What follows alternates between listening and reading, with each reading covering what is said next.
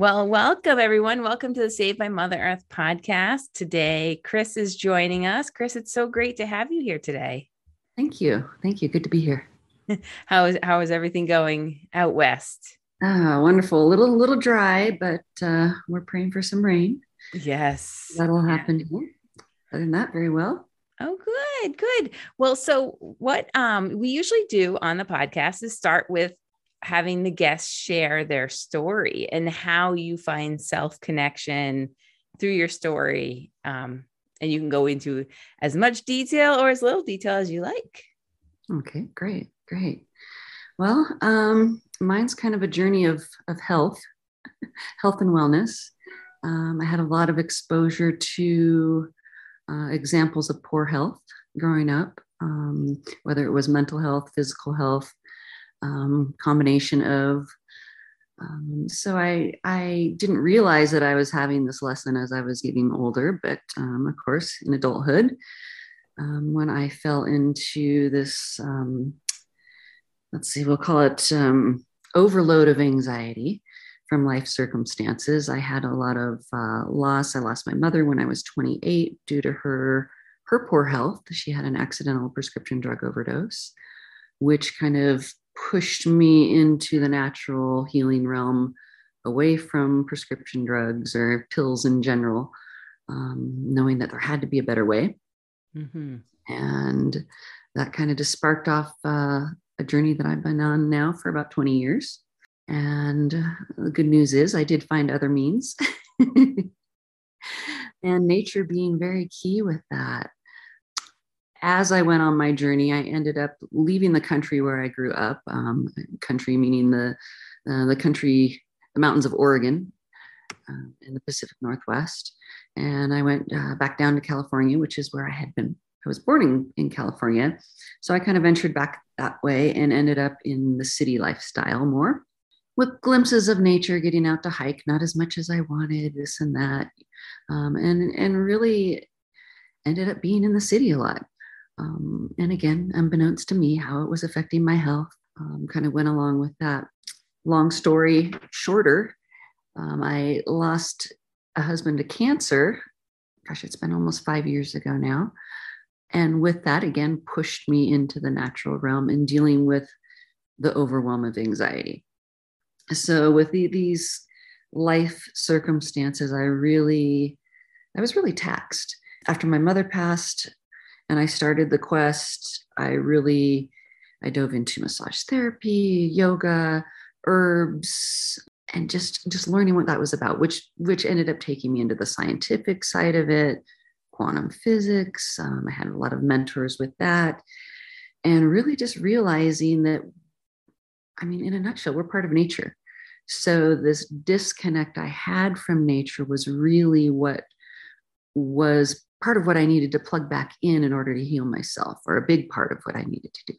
And as life goes, I am now living in the mountains, surrounded by nature, national forest right out the back gate. And I'm constantly getting my hands dirty. I have a greenhouse now. I'm digging in the dirt, planting seeds, just watching the whole cycle of life, trying to keep things from dying, whether it's weather, drought, that type of thing, or aphids, whiteflies, the pests come in and they like this stuff too.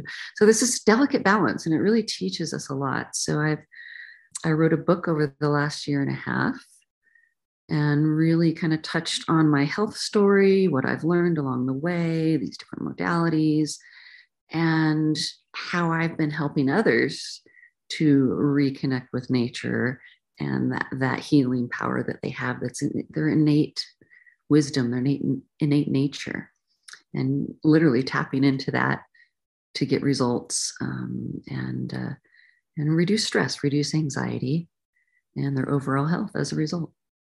Yeah. So that was kind of long, but no, it was perfect. And for everybody out there listening, definitely, I will put a link for her book in the show notes.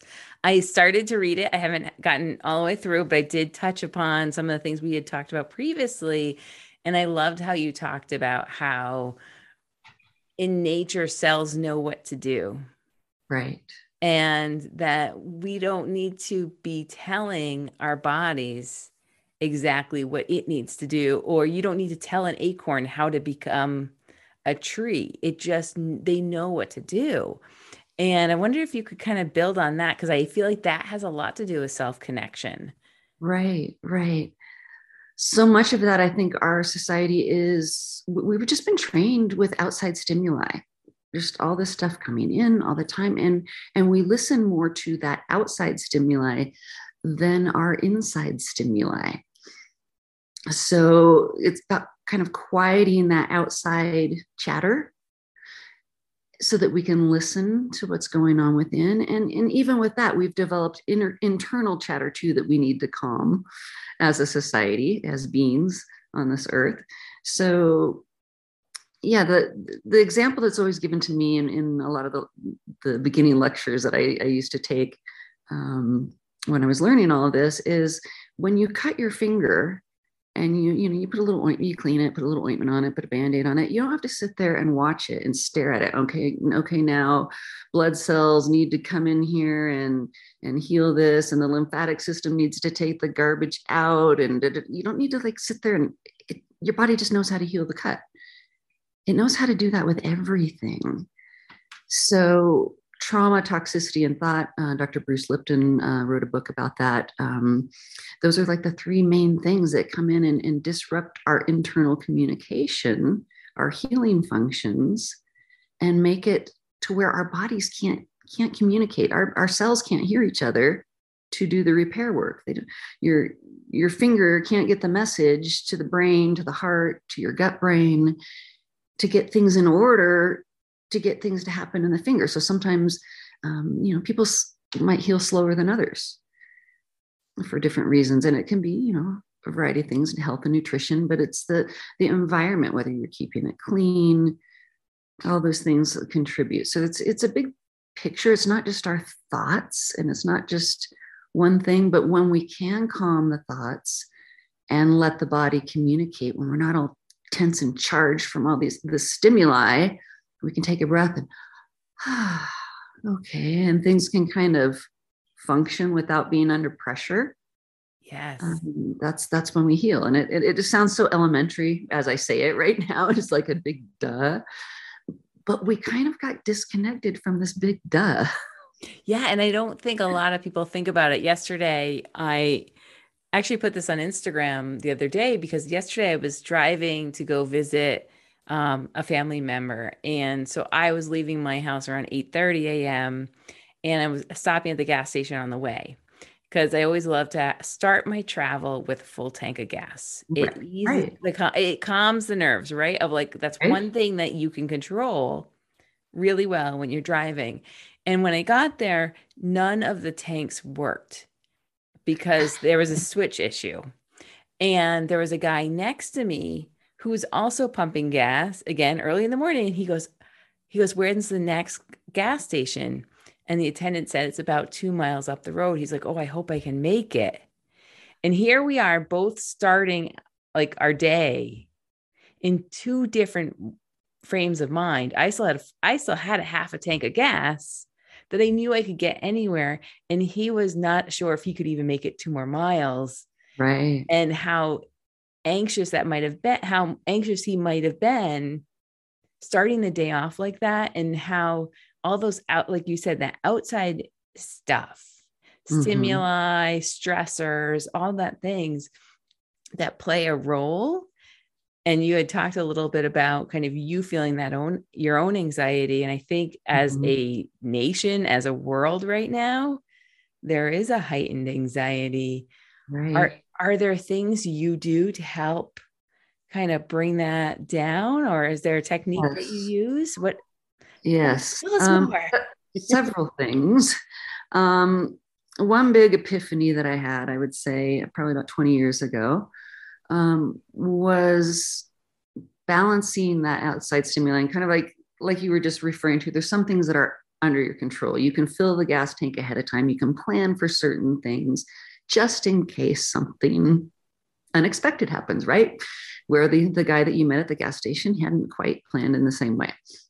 Same thing in life. So I had an epiphany when I was around, I guess I was around 28-ish, right about the time my mom died. I think it was right after she passed. And I was just really reevaluating everything in my life, because it was just like, man, she taught me everything, and everything I did, I'd tie my shoe, I'd pick up a spoon, I would like, whoa. And so I was really thinking about every little detail of my life. And I started thinking, I had watched a movie the night before, and I was exhausted after I watched the movie. It was an excellent movie. I can't even tell you what it was, but it was so good. It pulled my emotions from one spectrum to the other in that 2 hours. Just everything you could think of. It was rage, it was fear, it was excitement, it was hope, it was love, it was disappointment. I mean, just boom, doom, doom, doom, doom. And it wasn't just like it was a gradual up to the climax of the movie and then let you down. It was like ping, ping, ping, ping, ping, ping, ping through the whole movie, and then the big kabang at the end of emotions, right? And I got done with that, and I was like, whoa, that was exhausting. As good as it was, I'm tired, because I was already dealing with my own life stuff that was pushing on my emotions. And I really sat and thought about, when would I be in a situation in real life, in the natural world, so to speak, where I would go through that many emotions in that short of a time. And it hit me like a ton of bricks. Like, no wonder my adrenals are so taxed. No wonder I'm so tired. No wonder I can't rebound after this happens and that happens. And I'm just constantly in this emotional hamster wheel, so to speak. And it really opened my eyes to, I can hear right now my parents' voice echoing in the back of my head about all the, get up out from in front of the TV, stop, playing video games, all the stuff they tried to instill, and they did. But I hear it now, the healthy words they were telling me about not letting the TV programming program me. They were very on those words back then.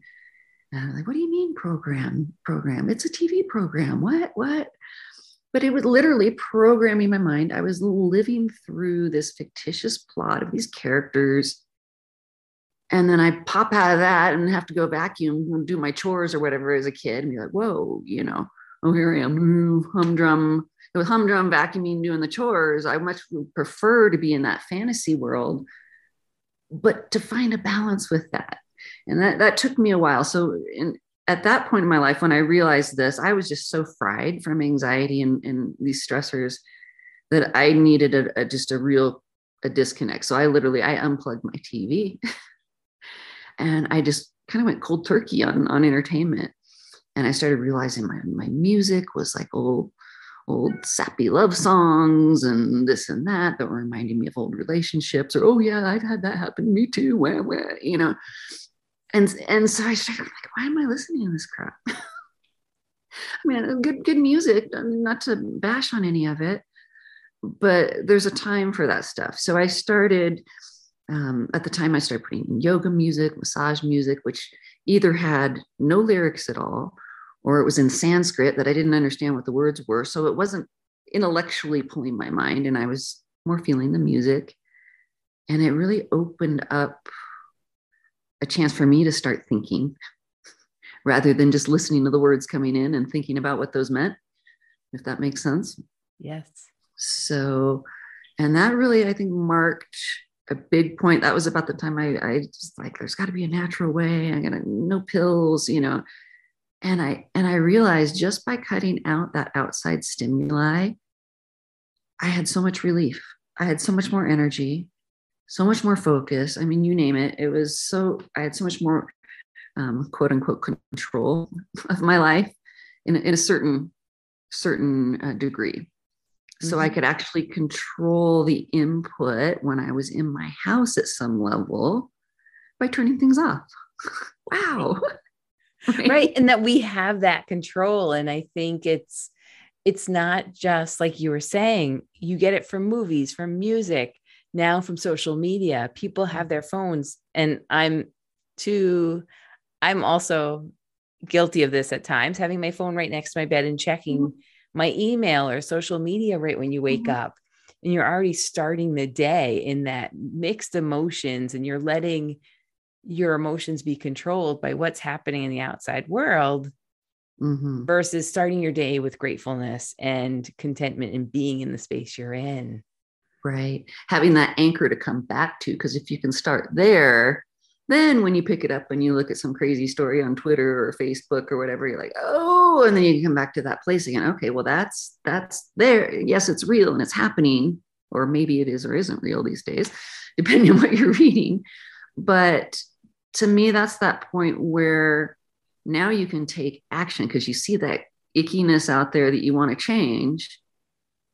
And instead of sitting there watching all this stuff on a screen and wasting time away, yes, there's this available time now. If you can turn off that dial, I mean, even in moderation, you don't have to completely disconnect from all this stuff. I mean, it can be healthy to sit down and relax and watch a good movie sometimes.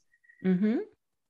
But to be able to put it in that place where you have another space to go to, yes, another natural place of calm.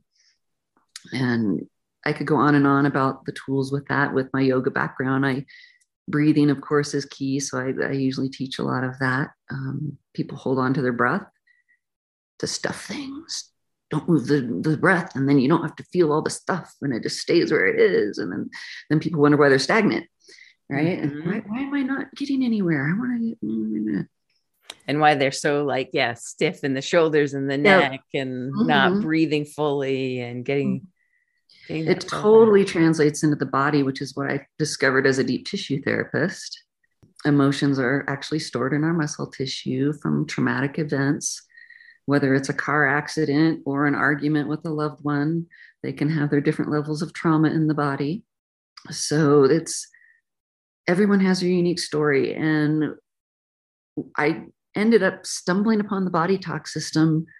It was about 7 years after my mom passed away. I have an interesting story that I wrote about in the book. You can read there. It's kind of a magical little story how I stumbled into the system, how it found me. And basically, when I fell into it, I realized that it was a dashboard, so to speak, to run all of the other things I had learned. So for me, I had a session that really just wiped out my emotional triggers in a big way. Not that I don't still have them. I still have emotions. I still have things that trigger me, but it's more diffused and in a healthy way when things come up like, oh yeah, that still bugs me. But I don't get all crazy on it like I used to. For the listeners who might not know what the Body Talk system is, can you explain a little bit about what it is? Yes. Yeah. Let me back up a little bit into that. It was developed by Dr. John Veltheim and Esther Veltheim, probably about 15 or 20 years ago now, if I can remember correctly. And it's basically using the kinesiology concept that a lot of people are familiar with, the muscle testing concept. And also a lot of people have heard a lot with tapping these days. So emotional freedom technique, meridian tapping, there's a lot of talk around that. So you can think of those concepts there. And it's really a melding of East versus West when it comes to healthcare and embracing the quantum principles, which are a little hard to embrace, right? It's an interesting concept, the quantum world. So without going too crazy into that, we're embracing modern science, Eastern, Western, bringing it all together and using muscle testing to ask your body what it wants to do. Yes, no, yes, no. Where communication's broken down, where it wants to be relinked and connected. And then there's a tapping process. You can hold different body parts, but the tapping is over the brain in the head, brain in the heart, and brain in the gut. And that the three of those together are thought to be the mechanism of the mind. And so integrating the three on a cellular level, getting things talking, and things start healing themselves, right? You start getting one little layer of the onion at a time, starting to work yourself back to that level of homeostasis, that balance point, that centering, that the place where you want to be. Yeah, the place where your body can nurture itself, heal, learn, grow, instead of being in the fight or flight where we freeze. Literally, our body systems freeze. We can't heal things. We can't digest our food. And if we can't do that, then how are our cells supposed to grow? And how are we supposed to grow as people? The whole bit. So it's just so key to get into that that area of calm instead of that chaos, right? And I've really found that these different tapping procedures with the Body Talk system are just super, super crucial, I would say, and effective for a lot of people, and really fast too. I had a client tell me the other day she was having a panic attack, and I had just sent over a video I have with a little tapping process of brain balance, and she had watched it. And so when she had her panic attack that afternoon, she tried it, and it worked. And she wrote me a message later that day. She's like, "That's the only thing that works. I can never get them to stop." So it's super, super fun and exciting to see people using it. Yes. And getting the results. And there's just so much more. That's just a little snippet, right? Right. And I think with your podcast, you're really on that, you're keen on that nature connection, right? That getting in the rhythm, the earth breathes, it's, and we have to be in that rhythm too. Right. Yeah. It talks to us if you listen. Right. And it's what came to me just, a bit ago, as you were talking thinking about anxiety, and that combination between now having these new techniques that you can use in, like, while you're working inside, if you're feeling anxious. And all of a sudden it came to me about how our whole sympathetic flight or fight system is in place so that we could run away from a tiger or a bear or a lion, or get away from danger outside. And I find it so ironic now, where we are now as a society, that our fear and anxiety and our sympathetic nervous system is more stimulated inside, in a place where we're supposed to feel the most safe. Yes. And we actually can activate our parasympathetic system outside, or with some of these techniques that are created by different cultures from all around the world. Yeah. Yeah. All these techniques I'm talking about are, like you say, they're ancient. The tapping, they say, comes from ancient yoga, and of course, breathing. That's been around since the beginning of time, hasn't it? We hope. So keep breathing, everybody. Right. And one of the fascinating things that I like to think of with the breathing is that when we breathe all the way to the top of the inhale, we're allowing all three brains to scan the subtle frequencies. And we go all the way to the bottom of the exhale. That's the dense stuff, the muscles, the tissue, the bones, the things we can feel, the things we can see, right? And so if we get that full spectrum of the breath, then our body is getting the full range of what's going on, our brains, right? It's what's going on in the body. So if that happens, again, here's the big duh, if we can see what's going on, then we know what to fix. And then, maybe a little bit of how to go about it. Right. So, I joke and say it's the big duh, but we kind of are at that point, I think. Right. When I think about it, right, like when we're outside exploring and enjoying nature, we're already in that state of calm, probably doing the more deeper breathing. Yes. And when we're inside in front of our computers, or feeling nervous or stressed that the boss is going to call, or oh, what happened in that news story, or right, what is my friend doing over here that I'm missing out on? We have that much shallower breath. You talked about the three brains. Can you go into that a little bit more? Oh gosh, there's a whole lot of science going on with that right now. HeartMath, if I'm sure you've heard of that. A lot of people have heard of that by now. They do all this measuring on the heart, all these scientific things of the heart field, and the vibrations and connections, and how we entrain with each other, all these rhythms. So that in itself is just huge. And that's just one of our brains.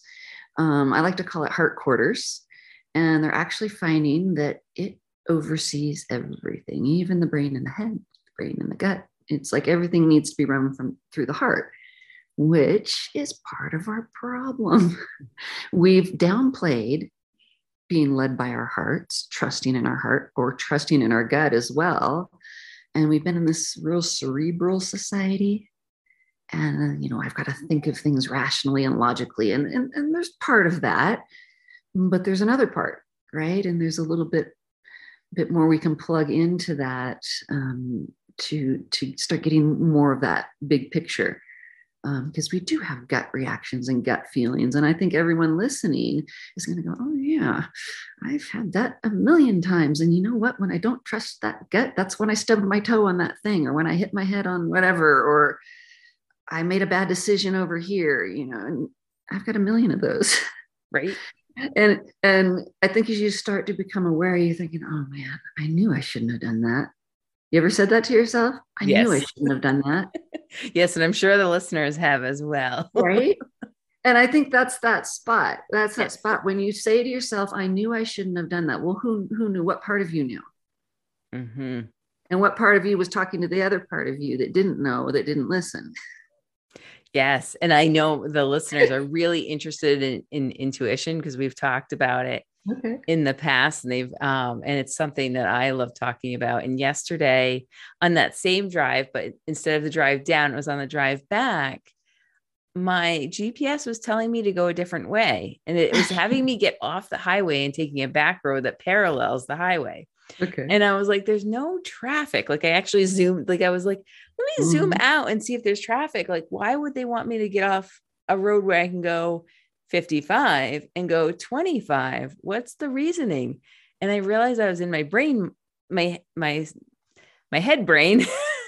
And I said, you know what? It's telling me I should get off, and I need to go with that. Like, that's a sign, that's a message that I'm not supposed to be on the highway. Maybe there's something I'm supposed to do or see or miss if I go off the highway. And so I went with what my heart was saying and what my gut was saying, of just listen to the GPS. I had a similar experience driving on a freeway, like a 4 or 5 lane freeway, Southern California, one day. I was driving along and I was like in one of the fast lanes and going along. There's nobody in front of me. It was unbelievable, because usually there's a lot of traffic there, but it was a time when there wasn't. I was driving along and all of a sudden I got this feeling. I was like, you need to move over 2 lanes to the right. I was like, I'm fine. There's nobody in front of me. Why would I change lanes right now? People, you're going to think I'm stupid. What's this girl doing? Just like, And I was like, oh, no, you need to move over 2 lanes to the right. Okay. So I moved over 2 lanes to the right, came up over the little crest that I couldn't see. There was a pipe lane across the 2 lanes that I was in. And I would have hit directly, run over this metal pipe that was, again, 2 lanes wide. That wouldn't have been fun. So little things like that, and had I not done it, I'm like, I should have done that. I knew I should have moved over. Why didn't I? But that time I actually listened and I was like, hey, this is stupid, but just humor yourself. Yes. And I think a lot of people play in their head with like, is that my head? Is that my intuition? Is that like just me just guessing? And it's like, always go with it. if it's safe and you can do it, just go with it. As long as it's not one of those wild and crazy things, go jump off that cliff. Right. Like, exactly. Yes. If it's safe and you think it's going to be like, it's not going to change anything. Yes, it might change your drive a little bit longer if you have to go off the exit. But other than that, it's like, it might have saved me time. Who knows? Right. Yep. And sometimes you don't even know, I might not have seen that pipe. Might have known why I had to change lanes or whatever. But then I would have just forgotten about it and gone about my day or whatever. But yeah, sometimes we get the message right away that this is why. Yes. And other times it's just trusting that feeling. And I'll even get that, like if I'm going to call it in an intense discussion with my partner. And when I'm arguing a point and I just won't let it down, I've realized that there's a reason why. And typically it's because I've done enough homework to know that this is my intuition telling me this. I need to do this thing with my job right now because I have to. Right. And I'll stop and look at that and say, okay, really, do you really have to? Or is it you want to, you think you should? And sometimes it's a little cerebral thing. I should, because that's what the business plan says. And that's what, a good business person would do or whatever. But then there's other times I'm like, well, no, I don't know. Maybe someone would tell me that's not a good business decision, but it just feels right. Right. I'm going to go, do this thing with this person or whatever. And could lead to something else that I never dreamed of. So just being open, I think, to exploring those voices, those signals that come in, Yes. And then, and it takes some practice too. Yep. Um, I And like then there's to, always free will for you to decide right, what you do with that. right. I have a little game I used to play. I'll call it the purse game or the dryer game. And it was when I was first playing with this idea of the law of attraction, right? And trying to really, what is this? And I was trying to test it, because I like to test things. So I was like, okay, so I'm driving in the car one day and I reach over my purse and can't take my eyes off the road, but I need my chapstick or something. And I'm reaching in and I'm driving along and I'm thinking, I can't find my chapstick. I can't find my chapstick. And I'm digging around for it, right? And finally I'm like, Chris, what does it look like? And so I visualize my chapstick. Okay, it's got a green lid, it's got a white thing, and green on the label. And all of a sudden I feel my chapstick in my fingertips as I'm just flicking them around. I pull my hand out, there's the chapstick. Wow. Like, no, that was just luck. And so then I did that over and over and over again with the purse. And then I do it in the dryer too. When you throw something in the dryer, you got to be out the door and it's that one thing that you need, pair of pants, whatever it is. You throw it in with a bunch of stuff. You run in there and you're in a hurry. You open it up and you start pulling stuff out of the dryer. Oh, it's not that. It's not that. It's not that. Not that. Not that. And you're looking. Stop, Chris. What is it you're looking for? Oh, it's the black pair of pants with the zipper like this. Okay. Reach my hand in there, fumble it around for a second, pull it. There they are, my hand. Yes. And I would play that game over and over and over again. And then I started getting cocky with it. Okay, yeah, I'm just going to reach in that dryer. I'm just going to pull out. I know there's pants there. That's the ones. And I do that. And it would be the very last thing I pulled out. When I started, my ego started getting like, I know how to do this. And be like, oh, yeah. So these are the types of funny games I would play. No, and I love that because you not only said like, what is it that you're looking for? And this could be right anything, whether you're talking about something for 2022 or what you're finding in your purse, right? And I like how you're phrased as what are you looking for? And then you're visualizing it. What does it look like? So you're being very specific of what is that going to look like? Right. And I like how you're tying that together because it could be something as small as a chapstick, or it could be your big dream of your career, your family, your whatever. Yeah. So, and that's how that law of attraction works. And so can you get detailed enough to think of the details of your big dream? Yes. Or are you just stuck on thinking of something small like a chapstick? Right. And you knew the chapstick was in your purse. So you knew it was very possible of that coming to you right then. And so you could there's a little more of that control over like when you're going to find it versus if you're putting something out there in the universe of like, I'm going to track this. It's like, well, when and how is going to be very different than you knew the how was it's in your purse. Right. You're going to reach in and get it. Right. And I talk about that a little bit in the book too, at one point as, because my life story, just in a nutshell, or had been, I'm changing the story, but my life story that was teaching me so many lessons was I would just get in my fingertips, all my dreams. I'd worked really hard, whether it was the business, the relationship, this, and I just get it. And then everything would crumble, whether it was cancer or, my husband or whatever it was. And then it would just crumble. But, oh man, and then I'd have to rebuild. So what I like to teach my clients, and this is kind of what I teach them how to do this part, is that we spend our whole life working for these things, right?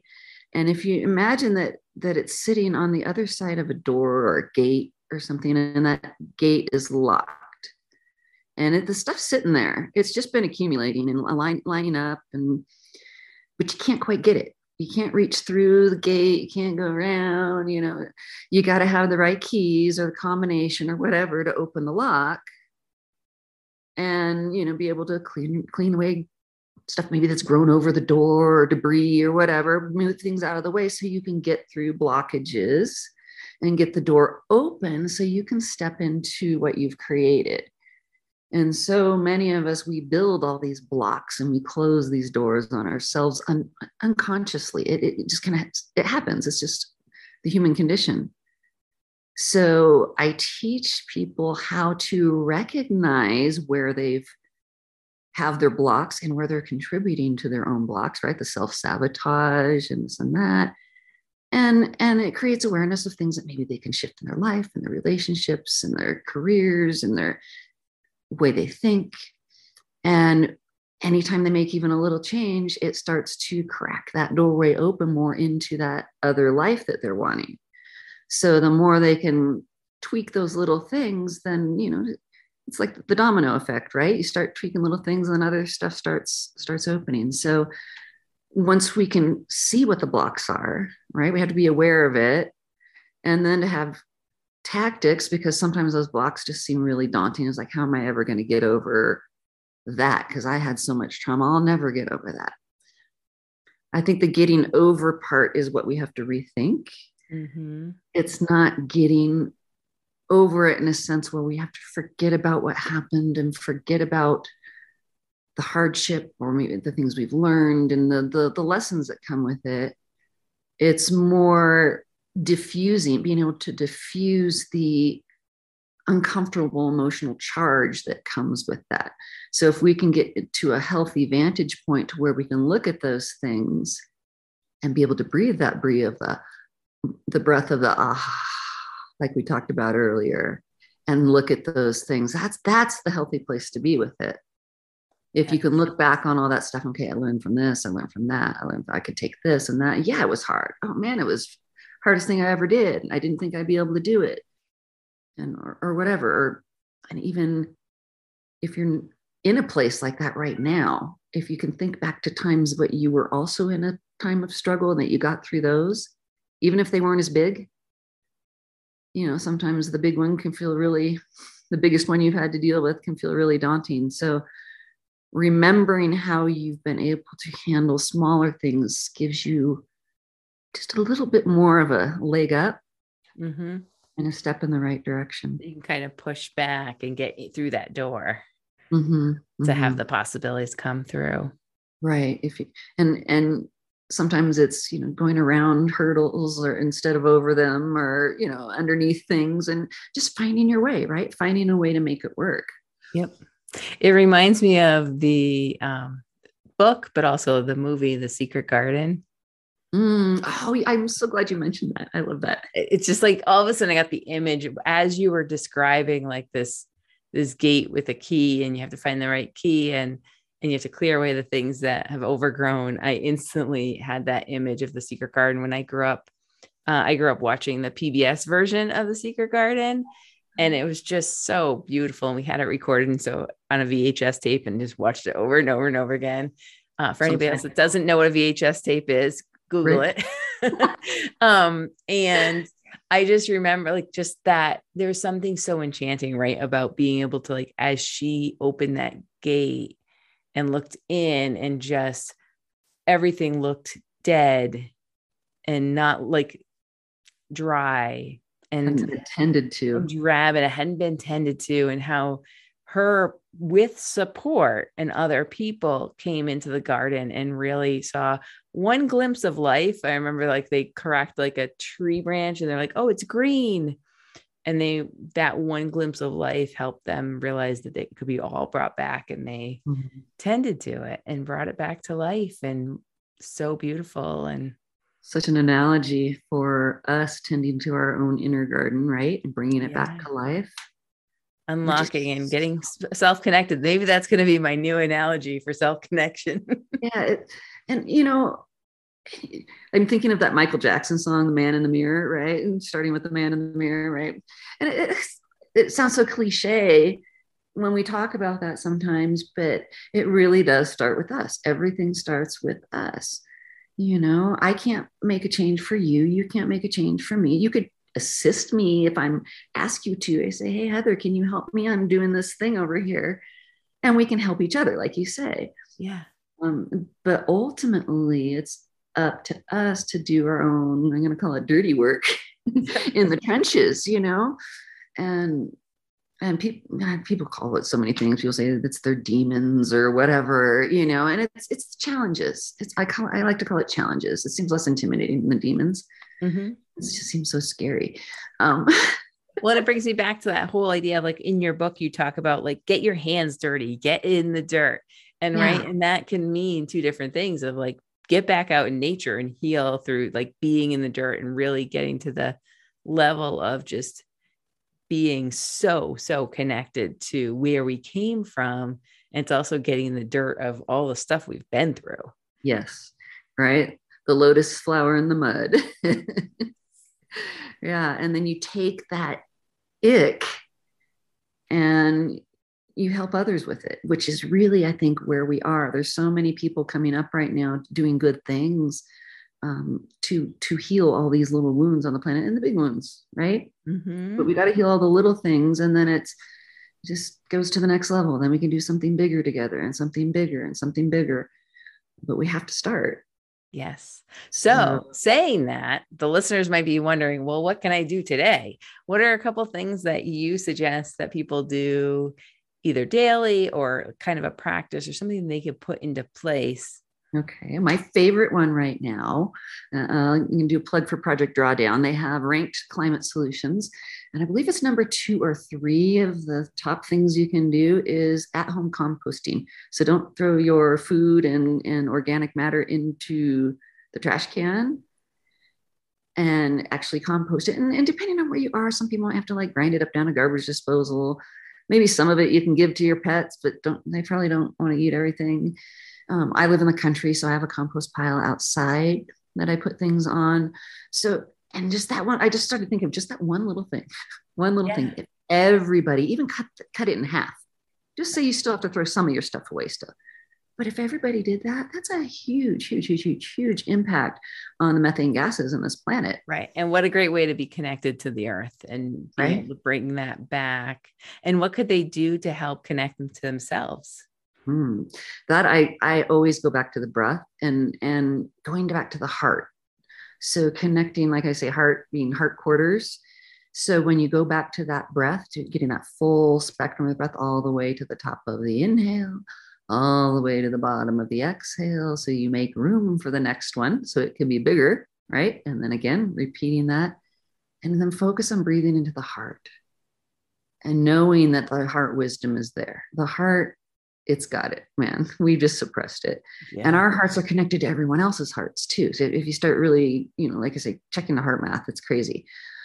And you start realizing that. So if you really start diving into connecting into your own heart through the breath, it's amazing what wisdom starts bubbling up. Just because it's just kind of in the ethers for everyone, right? It's such a crazy concept.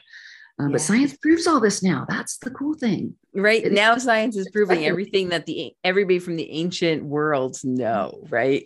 And and sometimes it's, the people need the science. And I'm like you, I like science as well. So it's always nice to be able to say like, there's proof showing that when you're breathing and you're breathing correctly. I was always a big person of like, you tell me not to do something, you tell me do something. Why?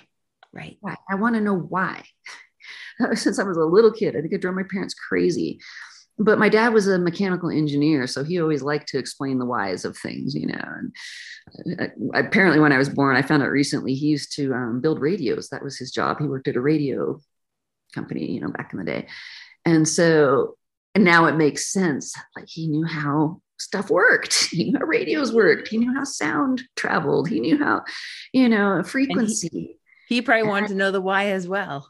Mm-hmm. And then go back further. I found out my grandfather was in communications in the Army, and it was like doing all that, back in World War II and whatnot.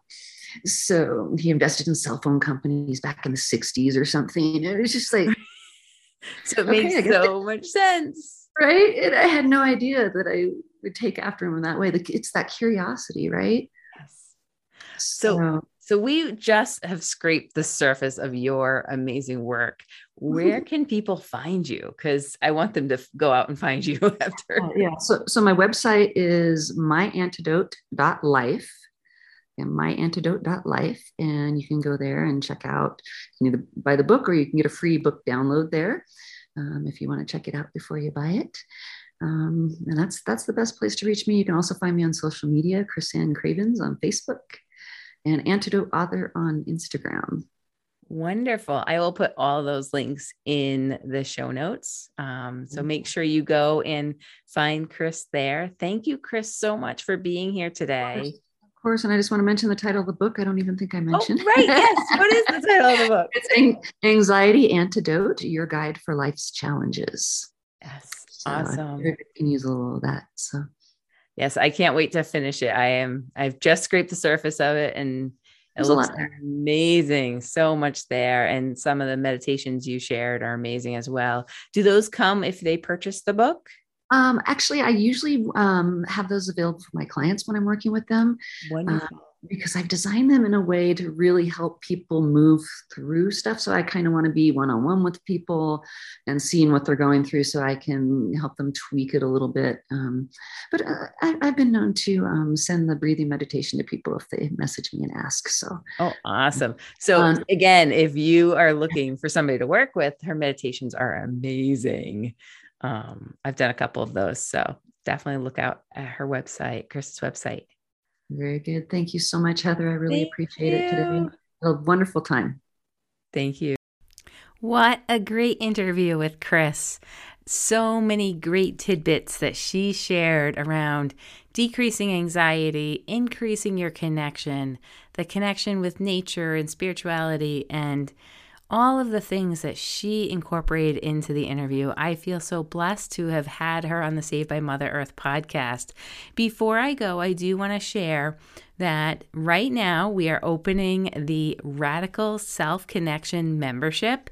This is going to be an amazing membership. It's monthly, and we are at the introductory rate. So if you are interested in becoming part of my community and having people around you really supporting your goals and dreams to get you where you need to be by creating self-connection with yourself, which then can create connection with the world, come on over, take a look at the link in the show notes to see where you can find out more information about that membership.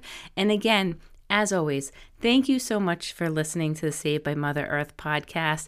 What a pleasure it is to interview everybody and to have all of you listening. I look forward to seeing you next time. Take care.